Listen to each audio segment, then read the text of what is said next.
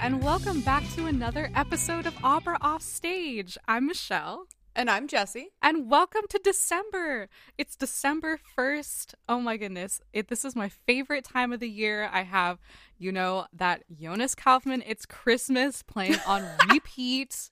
I hope you guys had a wonderful Thanksgiving. If you celebrate, not, I hope you guys had just a great weekend. And man, December to me is the Saturday of the year. It is such a good time. Everybody's a little bit more jolly. All the lights and decorations. We already discussed this, but I'm such a Christmas hoe. My time is now. I'm so happy.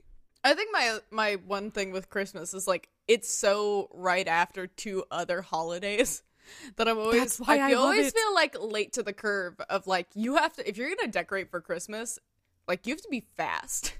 Oh yeah, we're in the process of putting all our trees up. It's a grand old time.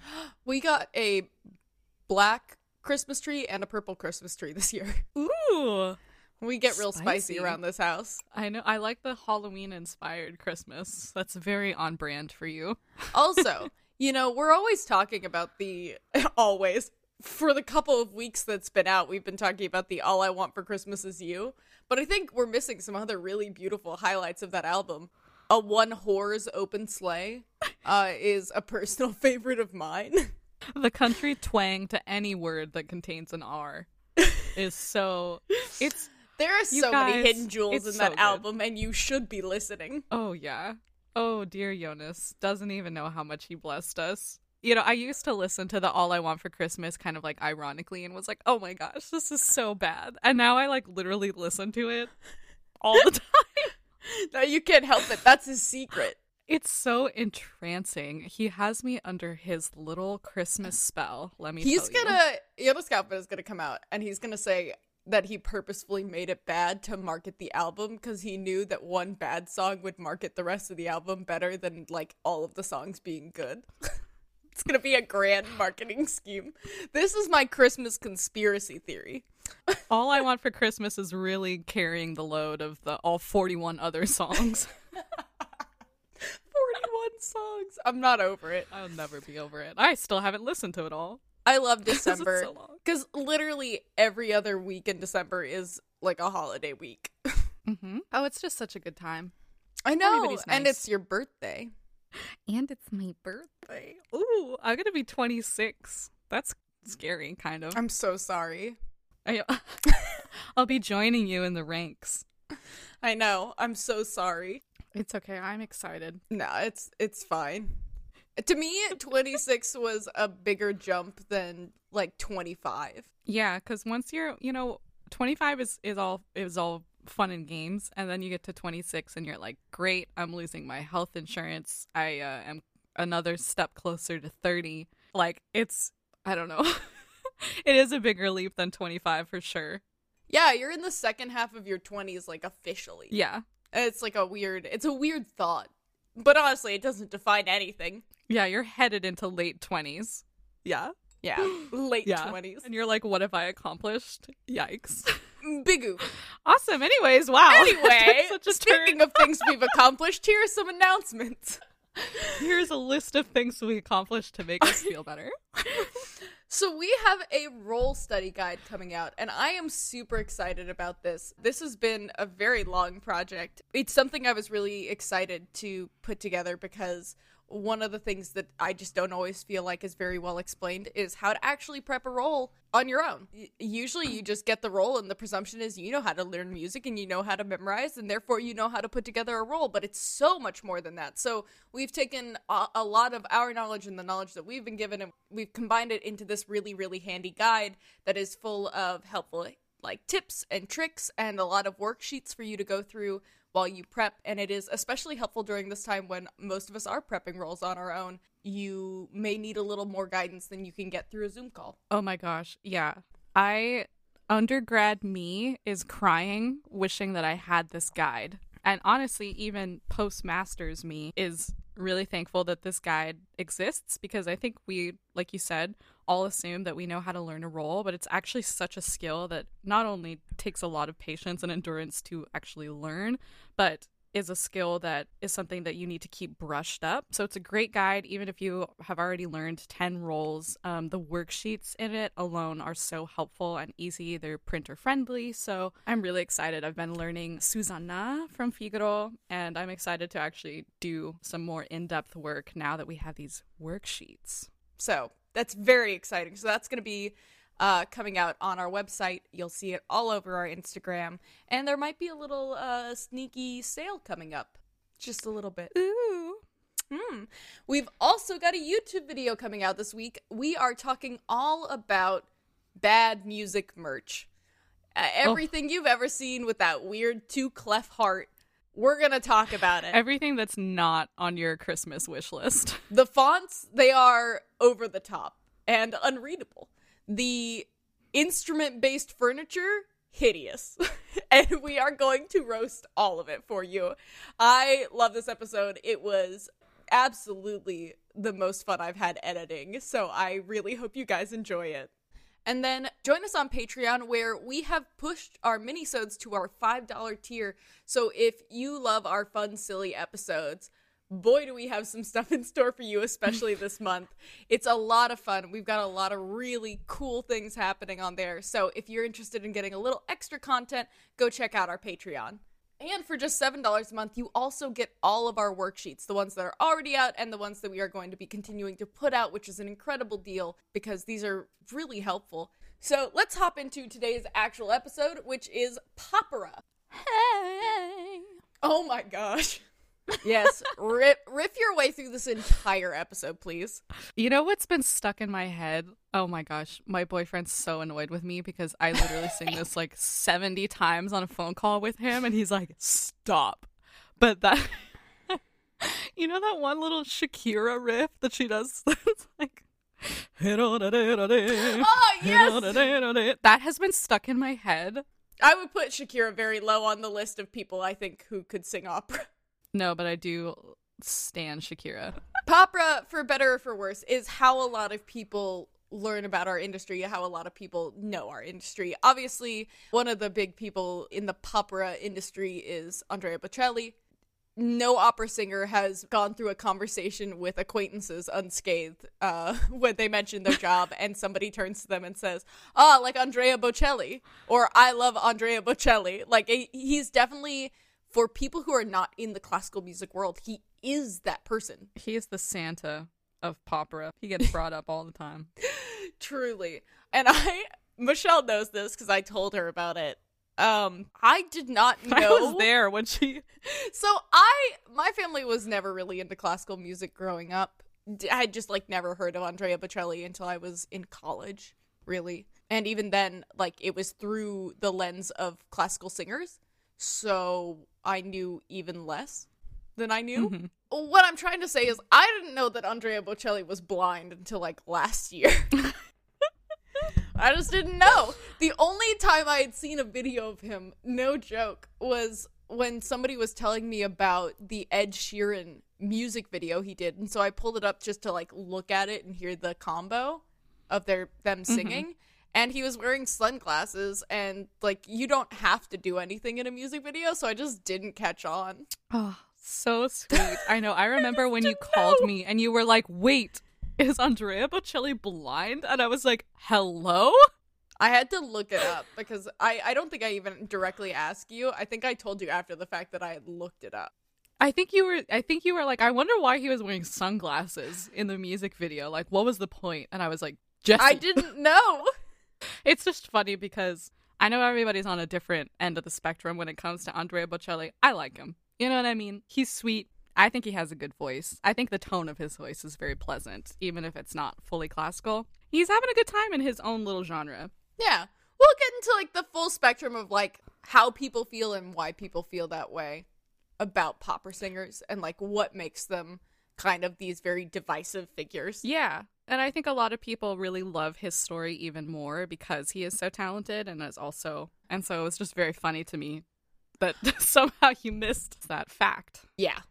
No, that's on me. That's just one of those things. But I love when that happens because those are the funniest weird knowledge gaps. I know. Because why would I know? If I had never seen him, which I hadn't. Yeah. Why You would wouldn't I know. know he's blind? It's not like Yeah. you can hear it. Anyway, it's gonna be the episode promo for this episode. How would you know he was blind? It's not like you can hear it. Anyway, I also put Josh Groban in this category. I realize he doesn't really bill himself as a classical singer, but he does the prayer and he does some classical singing. And he definitely sings in a more classical style. He does the Vincent piece with the guitar, the Starry, Starry Night. And so I definitely think of him as someone who benefits from that popera label. Yeah. Jackie Ivanko is another person who definitely fits this. Also probably one of the more divisive people in this category because she was a child star. Mm-hmm. And that never bodes good things in the vocal side of the classical music world. Mm-mm. I actually haven't really kept up with what Jackie Ivanko does, but she never, as far as I know, has actually made the full transition to, like, opera. She still mostly does concert work. Yeah. Sarah Brightman's another person I'd put in this category. She definitely has sung classically, but obviously most well-known for Phantom. Mm-hmm. Yeah, Sarah Brightman has that very steely side to her voice that maybe is not so classical, which I think lends her into going into the more of the popera side of things. But that, like, steely pinpoint quality of her voice, I don't want to quite call it shrill, I think is what kind of turns people off from her, like, totally, fully classical work. Yeah. And then another really, like, popular little trio who I think are kind of trying to brand themselves like the tenors did back in the day is Il Divo. Oh, totally. That's fully their brand. And Il Divo is the band that your mom will love, I promise. My mom loves them. My mom went to a concert of them. Not even a joke. Yeah. My papa, like, recorded one of their concerts on TV and was like, oh, you gotta listen to it. It's classical music. And they're great singers, I think. Your family will love them. Oh my god. My family's the king of They're opera. definitely, I actually am really grateful for them because I actually do think they're a pretty decent intro to the field. I think a lot of people like them. I think they're obviously very cute, and I think they do a good job of getting people interested. Yeah, they're all very handsome. Yeah. Anyway. Although I will say, spill the tea, there is one singer, and I don't know which one it is, that's, like, significantly better than the rest of them. I thought you were about to say, like, significantly I don't hotter, remember. and I was like, where are you gonna go with this today, Michelle? Ranking popera singers by no, hotness. that's like, no. There's, like, one singer that's, like, significantly better, and I was like, it's kind of rough, but it works for them. Anyways, that's probably the list of the most prominent opera singers that, you know, if you bring up the fact that you're a classical musician at your local Christmas party, somebody's gonna allude to one of these guys on this list. And the real question here is, like, why within the classical side of this community do opera singers get so much hate? Because the So general much thing hate. is, like, we spend so much time riffing off of, like I said, I didn't know who Andrea Bocelli was until I got into music school, and then I only knew him because people were trash talking him.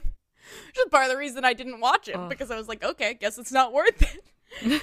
I think one of the really, really big things for all of this is that a lot of them lack a bit of the formal side of the education. You know, with people like Jackie Ivanko, where she was clearly too young when she started to fully grasp what she was doing.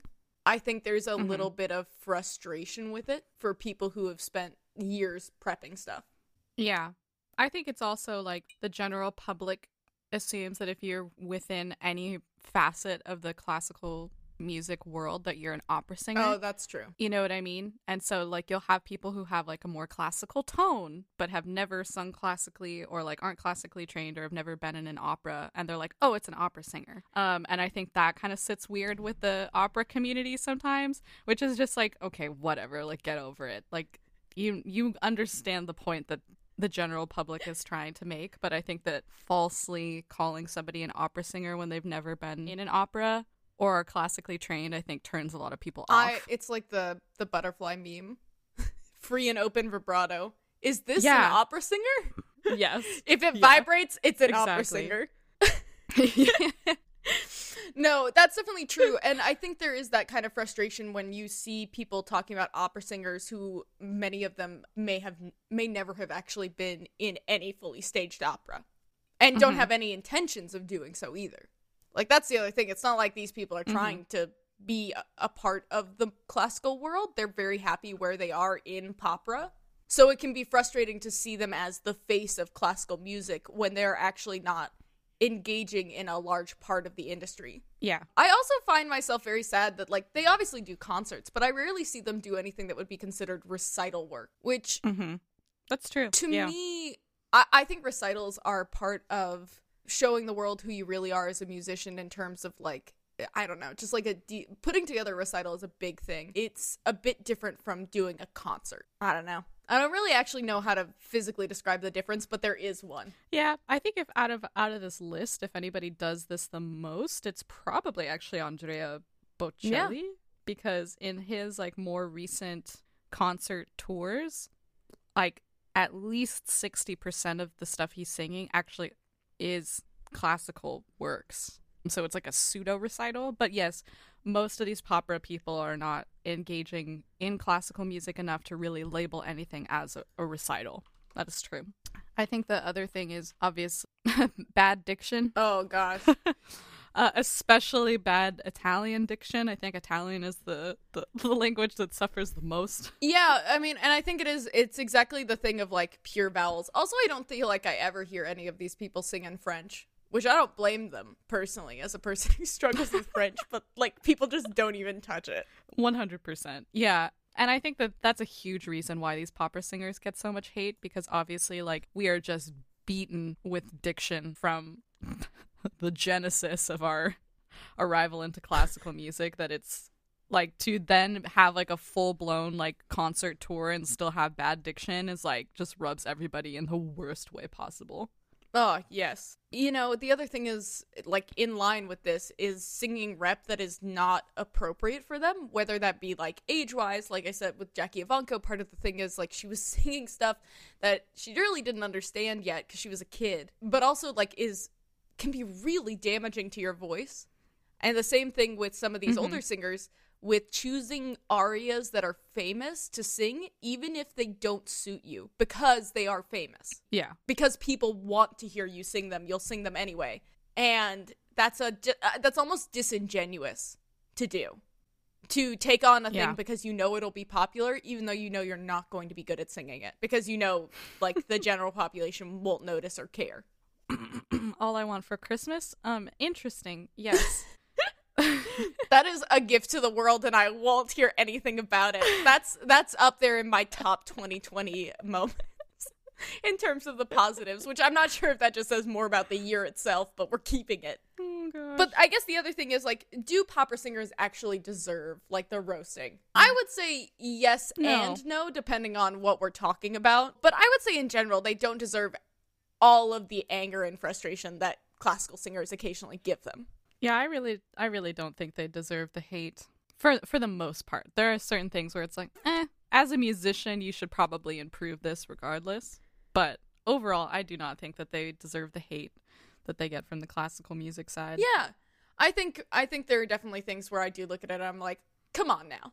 But I think in general, I think it reflects really poorly on us that we let these things happen, because it is exactly what we want to avoid when we talk about classical music, which is this idea that we are all pretentious and that we look down on other forms of music. I think realistically, opera really suffers more from bad music journalism. Oh my god, yes. In the lines of Anna Netrebko is the Beyonce of opera. Oh my god. But that's the thing, is, like, for people who don't know classical music, they shortcut as a way of explaining it. We'll call these people classical singers. And most of these singers will mention their classical training, but do not actually market themselves as opera or classical. They do market themselves as what they are, which is more along the lines of opera. So I think it's less of some of these people pretending to be that and just, like, bad music journalism not being clear when they talk about this style. And not really defining it as what it is. Absolutely. And that used to be a huge trend, like in the 80s, 90s, 2000s, of having these artists who are great and labeling them as classically trained. Like, they're more just trying to say that they, like, took voice lessons. You know what I mean? And we're not, like, formally classically trained.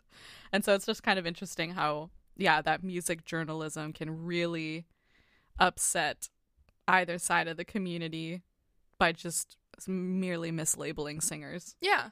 And at the end of the day, they do increase the visibility of our industry. And once again, it's frustrating in its own way to have to talk about our industry through the lens of singers we may not like or may not think represent the best of it, but it also gives us a great opportunity. So I want to just say this. The next time somebody comes up to you and talks about Andrea Bocelli and uses that as their intro to talk with you about classical music, do not dunk on Andrea Bocelli or talk about how he's not really well liked in our industry, or because all you're doing is making someone feel bad about trying to connect with you, because turning them and saying that the one opera singer they know is not a real opera singer can just be very elitist and very condescending, and they are not going to want to continue that conversation. Yeah. The much better path is to say, oh, well, if you really like The Prayer by Andrea Bocelli, you should try listening to this. Or, like, if you really like Phantom of the Opera, like, we should watch this opera by Mozart. Yeah. Like, take those pieces that they're singing and talk about a different recording of them. Like, be like, my favorite recording of this is actually by this person. Like, use it as a segue to introduce them to other singers and other groups and other pieces by that person, if that's the opportunity. But show enthusiasm when people engage with you on this, and don't shut them down. Yeah, totally. That's so true. Because, like, this little old grandma that probably brought up Andrea Bocelli probably genuinely loves him. And when you dunk on him, it's just going to make her sad. So don't hurt anybody's feelings. Yeah, and nobody likes feeling like, we've all had bad music opinions. We've all said really stupid things in front of better musicians who have corrected us. And not that liking Andrea Bocelli is some kind of sin in the music industry, but you need to be a little more gracious than that with people who, like I said, are trying to engage with you on that level. And that's the thing, is this is actually an excellent gateway to getting people more into classical music. It really helped my family, because like I said, my family didn't listen to classical music much at all. So when I started singing it, it was definitely helpful to have these groups to send to them to kind of ease them into the classical music world and get them ready for the stuff I was doing, and help them kind of prepare to hear recitals and things like that. Totally. I mean, man, can't be salty, because think about how much money Bocelli and Sarah Brightman probably made off of The Prayer. So much more than we get paid. Oh, yeah.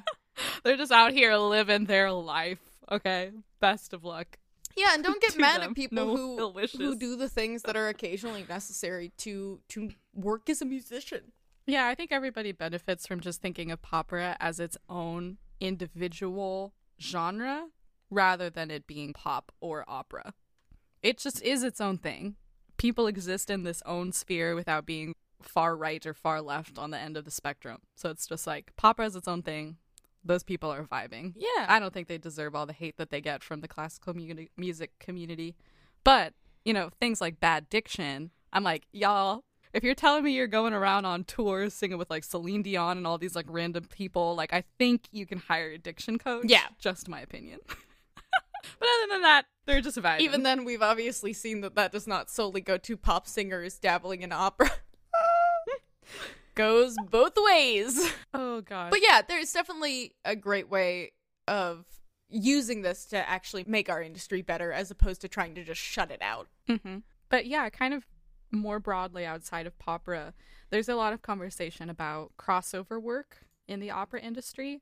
And I think a lot of people have the sentiment that, if you're a singer and you come from classical training, it's easier to sing other styles. But then on the flip hand, it's harder to move into classical music from other styles. But is that true?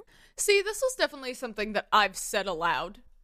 Oh, this is something I literally went into undergrad with this sentiment. Yeah, this is definitely the thing that everyone will tell you when you're going in, because it's only in recent years that, like, pop music degrees have even come into existence. Mm-hmm. They're still so hard. There's a handful of places in the U.S. to get, like, a real popular music degree. Yeah. The more I listen, the less I necessarily think that's true. I think actually the biggest imposition in terms of jumping from pop music into classical music, or any other form into classical music, is the historical knowledge necessary to do it.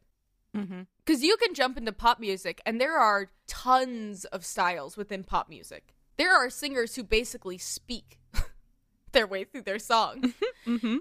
Vibrato, no vibrato, breathy, very resonant. Like, there are a lot of variety in those types of voices in pop music, whereas in classical music, there are right and wrong ways to do things. And they all depend on when something was written, how it was written. You have to be able to sing in pretty much at minimum 4 languages. Like, I think it's more so that, like, you do need some level of education in order to do it, whereas pop music you can make on your own. Mm-hmm. So I would say that it's less about the singing style and the pedagogy in general, and it's much more about, like, the historical knowledge is the biggest gap, because it's not easy to pick up a new language, even with coaches. Mm-hmm. What do you think? Yeah, I roughly think that the sentiment that having classical training means it's easier to sing other styles. I think that there is some truth to that, but I think that there's a threshold that once you pass and you like really go into classical training, it's really hard to undo. It does, I think, become increasingly harder to switch into other styles the longer you train, unless you have like another voice teacher who trains you in that other genre that you often sing in, or if your main voice teacher doesn't also have knowledge of like pop or jazz or something like that. I think the longer you study classical music, yeah, it's hard to switch. Yeah, you kind of have to be like doing it pretty consistently throughout your time. Otherwise, you just get so used to a style, and once you do, it's really hard to jump out of it again.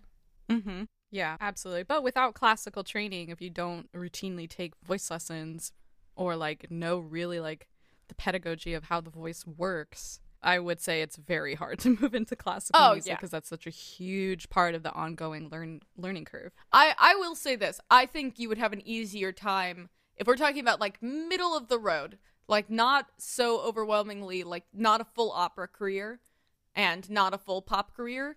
Like, if you had people at the start of those periods, you would see it was easier for the classical singer to move into the pop world than the pop singer to move into the classical world. I think the general sentiment is true, but I think in practice, we give it a little too much credence. Totally. So let's talk about opera singers singing pop. Yeah. Let's see how they did. So, first up is Renee Fleming's Dark Hope album. Oh, yes. Which, like, definitely, so if you've ever tried to look through Renee Fleming's discography, it is immense. Oh, yeah. There is so much in there. It took me forever. I think there is actually another similar pop-ish album hiding in there, too. But this was the main one that I found, and the one I was most interested in because it's a lot of indie rock, which I did not expect from her, and also I didn't hate it. Like, I went in there expecting to really not like it. I don't dislike Renee Fleming, but I don't like her musical theater albums in general. And I kind of expected I wouldn't like the pop albums for similar reasons. But she actually really gives herself over to the style entirely. And it's very fun to listen to. I don't know that I like any of it better than I like the original tracks. I don't know that I think she does anything so interesting with it that I would necessarily go back to a lot of them. But I thought she did a really good job. Oh, man. Well, I just got to take a second to talk about the Moody album cover. It's like, it's fully embraced. Oh, gosh. I first saw it in a... Renee Fleming's album covers could be I could write a novel. Yeah. I first heard about that because I found a CD in a record shop of that album. And I was like, huh? my Renee Fleming? But what's so funny is the album includes music of Muse, of Leonard Cohen, the Mars Volta, and yeah, I think the thing that's really successful about it is the fact that, she fully embraces the style. She is not trying to sing this music operatically whatsoever, which I think is why it actually is kind of cool. And it's interesting to like hear someone, as incredible as Renee Fleming sing in a totally different style. And obviously, Renee in recent years has ventured into more musical theater and sang, the song You'll Never Know for Guillermo del Toro's The Shape of Water. So she's doing all sorts of stuff, right? She went on Broadway. I really appreciate the fact that Renee has been so immensely successful in opera that she's like, I did the thing. I'm just going to go and have fun now. Yeah. I think that's so cool. And I also think one of the things she did for this album that was like a little bit better was that she clearly chose stuff that kind of fit into maybe a little more of a singer-songwriter-y feel than straight up rock or pop. Yeah. And I think that allowed her to use like what naturally makes doing that switch between opera and pop really hard, and I think she used it to her advantage by choosing something that benefits from the things we do in opera. Totally. Yeah. Another artist is, I apologize, I'm probably going to butcher her name, but it's Malena Ernman. She's mostly recognized in Sweden and Europe, so we don't hear too much about her over in the US, but her song La Voix is like half pop, half classical. It's wild. She performed it in the Eurovision Song Contest, which like is already kind of funny in and of itself, but like it was so successful that she later recorded it and has gone on to do a lot of pop work and classical work. And it is interesting to me how she switches between the two, like in the same song. Once again, I don't think that she fully switches. I mean, she's like full classical when she's singing classically, and her pop is a more classical pop. But it is interesting to see somebody who was classical, found such success in a pop song, and then like went more that route. I think it's very interesting. Yeah. But also, we just freaking love Eurovision and its full Eurovision glory. It is exactly what you were probably imagining. Oh, if you haven't ever watched any of the Eurovision, like, go watch some of the compilations on YouTube. I don't think anyone has as much fun as Eurovision. They are just out there to have a good time, and that is exactly what they do. Another big name in the opera industry that's done a lot of pop, and I did not know this about them, Vittorio Grigolo, sketch man, has randomly done a lot of stuff. There's a recording of him singing My Heart Will Go On, and it's okay. It's not so bad. He also appeared alongside Lionel Richie in Proms in the Park. He's appeared on Dancing with the Stars and The Bachelor, which I also didn't know. That was shocking to me. I was like, Vittorio Grigolo on The Bachelor? I feel like it must have been Bachelor in Paradise, but that's another conversation. I had no clue about that. He also recorded at a Bachelor fans, Bachelor Nation, let us know if you've spotted him. I can't believe I just said that on our opera podcast. Amazing. He also recorded a pop album entitled In the Hands of Love. He recorded a Grammy-nominated album of West Side Story, and he recently was featured in a Carnegie Hall concert with Sting and Bruce Springsteen. Oh, wild. So he randomly, like, he did a lot of stuff in the kind of, like, opera pop realm before he became a big name in opera, which is crazy because he sings at the Met and all over the place all the time. I love his voice. I do not like him as a person, but sketch man. But besides that, he's randomly done a lot of opera. That just makes me think of when Pavarotti used to do all those concerts where he would sing with rock singers. And I've never seen someone give themselves over to another genre less than Pavarotti. Pavarotti So only true. does Pavarotti. And he will never do anything else. And that's his thing. And that's fine. But it was very funny to watch him like sing with these other people. And like the styles and the voices are so disparate that you're like, I don't know why we're here. It's so true. It's like he randomly stumbled onto stage and he's like, well, I guess I'll just sing an Italian verse in this rock song. Go watch some of those videos. They're so funny. I love and him. of course, Jonas Kaufman's All I Want for Christmas Is You. We can't let it go. We can't get more than like 15 minutes without bringing up Kaufman. I guess too, just because I think he's one of the few, like, he's not younger either. That's the thing I was going to say. He's like kind of one of the younger singers. I guess it was just interesting to hear someone who's so popular right now, who's so hot in the music world, in the classical world right now, you know. Who's so hot. do a pop song and do it objectively very poorly. Because once again, like we joked about the opera singers having plenty of access to the funds and things to have people coach them, so did Jonas Kaufman. It's not like he didn't have access to people and diction coaches and people who would have taught him how to sing this. My man really said, nah, Mariah, I got But it. how will I have time for the 41 other songs we need to record? Here's a fun drinking game. Just take a shot every single time we bring up this album. Take a shot every time Jonas Kaufman just like leans so hard into an R that he falls off of. You will not survive that album. That he creates his own vowel. Yeah. Oh gosh. Yeah. So there's a little recap of opera singers singing pop. So then the reverse is pop singers singing opera. When I was in undergrad and I was prepping my recital, I found a classical album by Barbra Streisand, and it is first of all, the naming of these albums Like, is an art in like and of Renee itself. Fleming called hers Dark Hope, which is moody but appropriate for the style that she wanted to sing. Barbara Streisand just called hers Classical Barbara.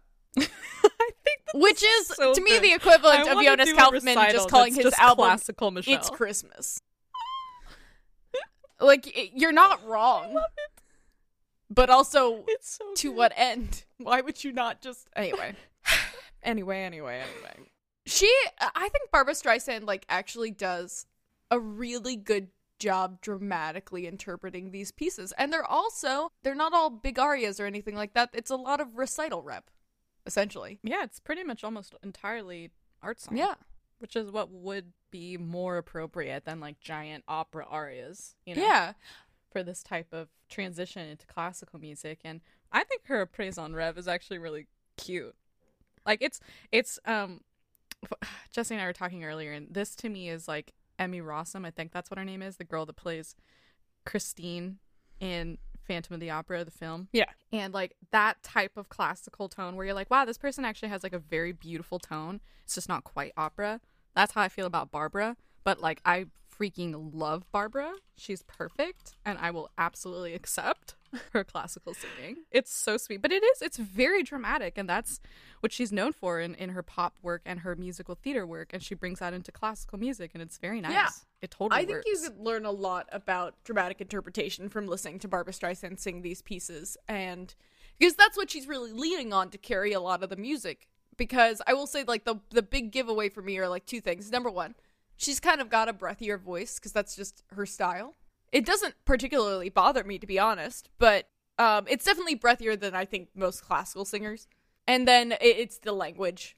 Like, there are just points where it's clear that she doesn't understand the flow of how German works. But it's not, like I said, it's not off-putting. You just notice it. I think the thing that that makes me not care so much is like, even if the pronunciation is not spot on, God, the pronunciation. Wow, I can't speak. Awesome, great. Just because she can't pronounce them words doesn't mean she doesn't know what they mean. Exactly. You know what I mean? Like, it's clear she does know. God, goodbye. Signing off. That is the funniest thing to mispronounce, objectively. Oh my God. Anyways, she definitely knows what she's singing about, you can tell, because the choices that she makes are so strong and so spot on to the actual word for word translation of these songs and that's what I think bugs a lot of people about opera singers is, you know, whatever, diction's bad, you can always poop on diction, but it's when they don't know what they're singing about, and the rep is also wrong, which this is not the case with classical Barbara. Yeah, she clearly very thoughtfully chose pieces that she would sound good on.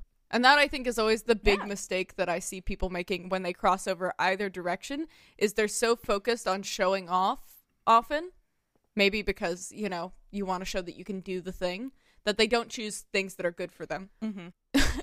Another deep cut reveal from like a couple weeks ago in one of these Facebook groups. Somebody posted Michael Bolton singing Nessun Dorma, and I was like, oh no, and I clicked on it, and it was actually so good. I would put Michael Bolton so high on the list of people who I think, like, with just a little bit of tweaking, actually could just sing opera. Here's the thing, he sounds way better than so many other people that are like actually classically trained artists doing the thing. You gotta tweak his I can't speak. You gotta tweak his diction, and you gotta like tweak a little bit of the style and the vowels, and this man could have a career.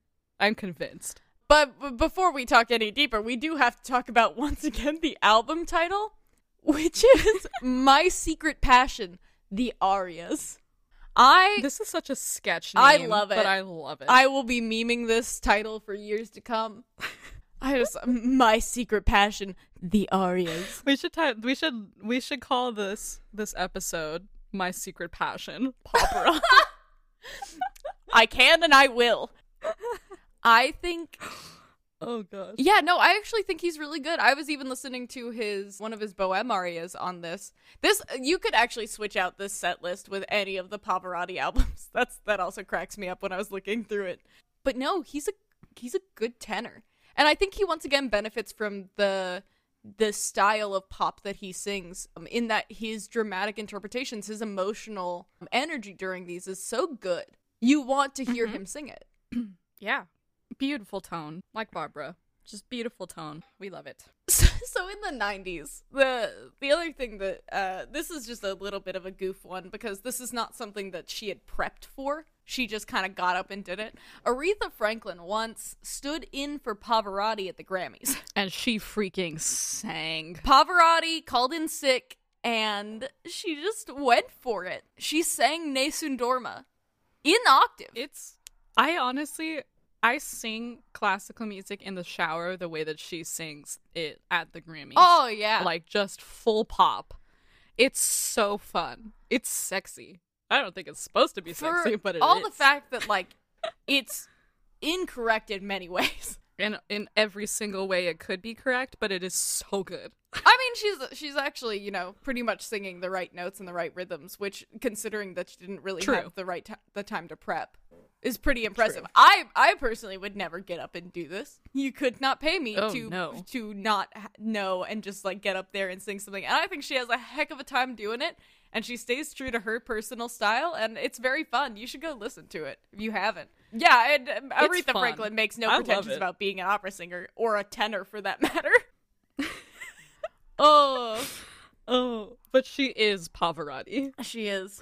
Oh, she's so good. And so that one's just kind of for fun. She just takes it on and honestly does nothing to sing it as an opera. She just sings it as she would, and it's a lot of fun. Yeah, this definitely reminds me of when Michelle and I will sing Bati Bati back and forth, but like a bad pop singer.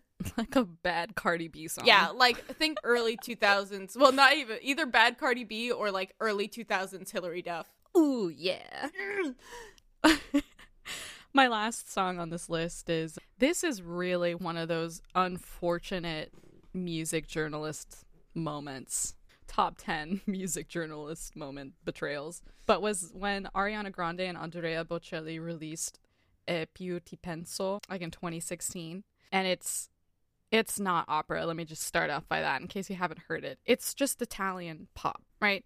It's like a pseudo-classic Italian pop song.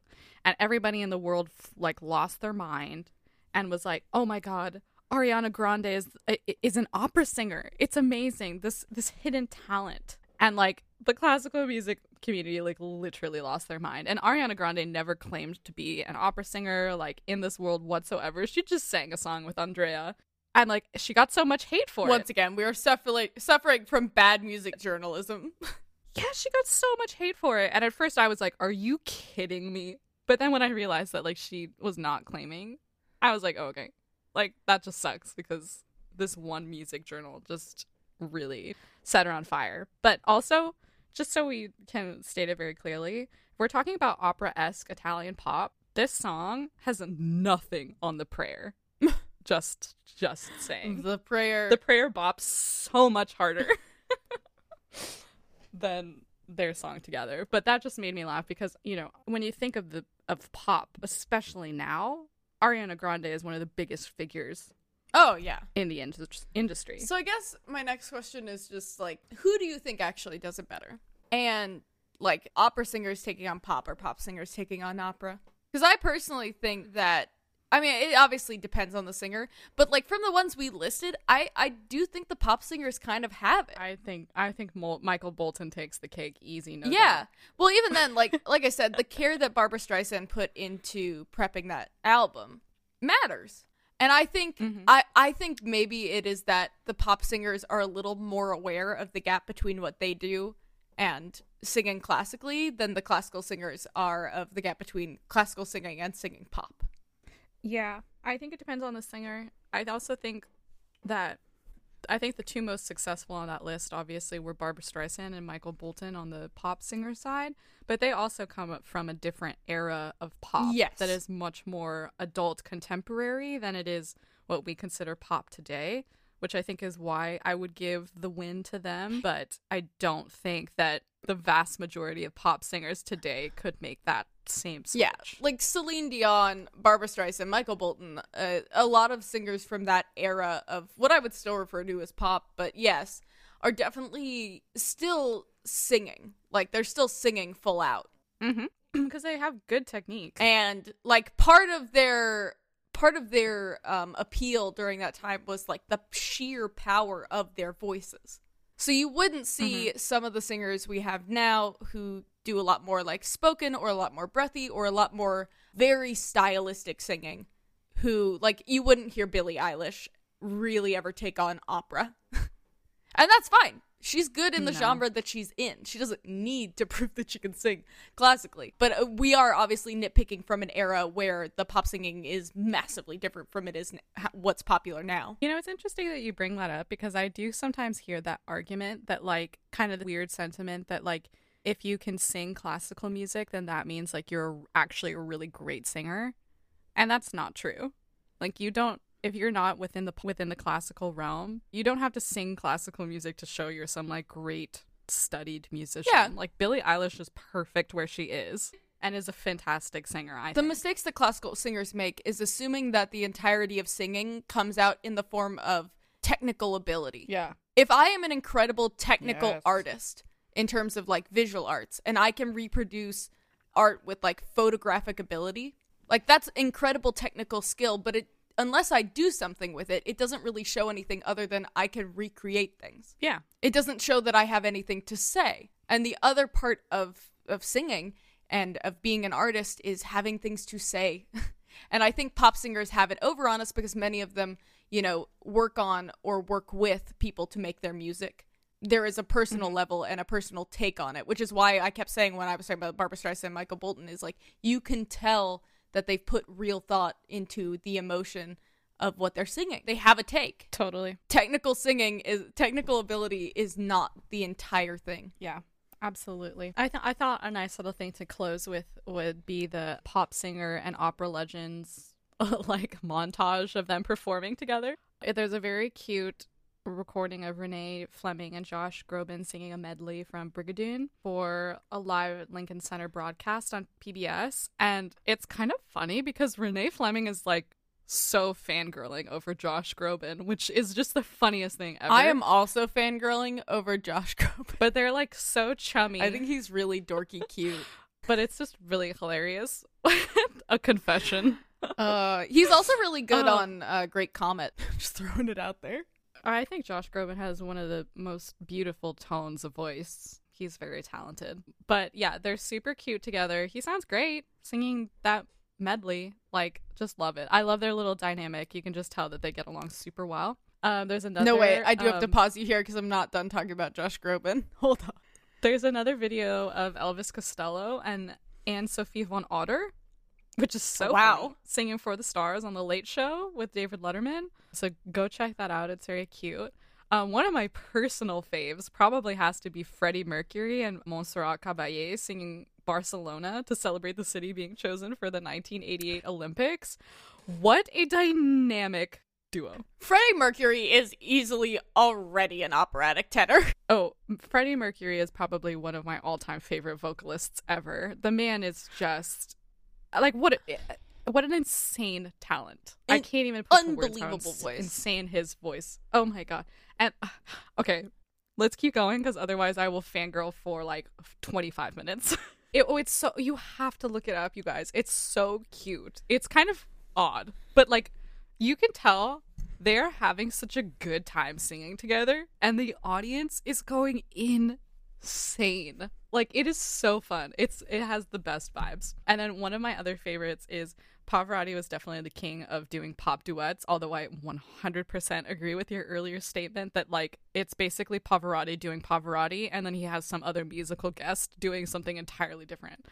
But his Pavarotti and Friends concerts obviously were a huge sensation, and he collaborated with a lot of giant artists like U2, Lou Reed, Sheryl Crow, Celine Dion. But one of my favorites is his performance of singing It's a Man's World with James Brown. It's so lit. James Brown is also like fully fangirling over Pavarotti when he sings his like really random, once again, Italian interlude between James Brown like singing his song. But like James Brown is just looking at him with like such loving eyes, just so impressed, and it's so sweet. Get yourself a man who looks at you like James Brown looks at Pavarotti. Truly, if your man doesn't look at you the way he does, like, he ain't your man. It's so good, though. I love the little melding of styles. Yeah, you should watch it because it's fun. To close this out, I actually would love to hear from you, and I actually want to hear this both directions from you. What pop singers today would make the best opera singers? What opera singers do you think might make actually could do like good pop music? Well, it's a little unfair because I would probably say Josh Groban has a high chance on my list, especially if you were maybe not opera, but if you were to go into art song, I think it would be beautiful. But like, who, maybe like someone we haven't really talked about today who doesn't exist in popra, like I mean a straight up pop singer. Well, I'll throw some out there and you keep thinking, okay? I actually think, even though her style is really breathy, I think Ariana Grande could do opera. Oh, she's definitely got the range for it, 100%. Yeah, and she's got a lot of vocal flexibility. I've heard her sing musical theater. I think she can probably style switch pretty well. Yeah, I think she'd actually be able to do it. And I also think because her voice is so flexible that even though her voice is kind of light for opera, like it'll cut enough. I also actually think that Lady Gaga could do it. I think I would listen to a Lady Gaga. I've heard her do like the Crooner album. Yes. I actually think hearing her do art song would be so cool. I love Lady Gaga. Oh my god. She has so such a good. beautiful voice. Oh, her voice is so good. Gosh, I was not prepared for this. I don't know. I guess somebody's voice that when I listen to it, I'm like, gorgeous, sing to me every moment of every day, is John Legend. Oh wow. But I feel like he could dip more into musical theater, I think. Like more like R&B musical theater than maybe like opera. But yeah, no, I could definitely think about hearing him maybe on like the more he could classical do some side. art song. And once again, I think that's the problem that most people do is they skip straight to arias when they could do art song and do it really, really well. Well, yeah, I mean, there's such a breadth of art song that would be like way more in between the genres than just going for like ye olde bohème aria. Are there any opera singers you think who could pull off pop? I think this is actually to me the harder question. Yeah. I'll tell you what, it's not Jonas Kaufman. Well, Janae Bridges Oh, that's true. has done more popular rep. Also, I kind of feel like maybe Lisette Oropesa. Yeah, I could definitely see that. This I don't know actually that I have anyone that I feel particularly strongly about it. Lawrence Brownlee. Oh, true. I think Lawrence Brownlee would kill a pop song. That's my answer. I would love to hear from you guys on our Instagram. Like, who do you think from both fields would actually be good at crossing over? Yeah, give us your ranking and then we'll see who gets the most votes. Yeah.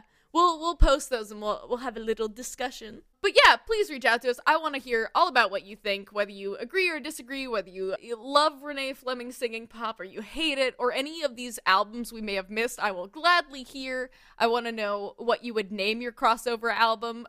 I personally am still really stuck on My Secret Passion. But Classical Barbara. I really do want to hear all your thoughts on this one because I think this is like just such an interesting issue for our industry and like maybe an interesting myth that we have about classical singers and pop singers and the ability to cross back and forth. While you're doing that, please hop on to Apple Podcasts and give us a review. It's super, super helpful. And if you leave your Insta in our reviews, we'll show you some love because we really enjoy reading them and they're so sweet and it means the world to us. Don't forget to go and grab your role study guide. It's super helpful and I know a lot of us are prepping our work right now and that guide will really help take you through the process. And then finally go follow us on Instagram and Facebook and Twitter, which are all at Opera Offstage, so you can hear more about our guides and our mini-sodes and all these great things we're going to be putting out this upcoming month. We're so excited to close out this year with you guys. It's going to be a lot of fun. So we will see you next week. Bye. Bye.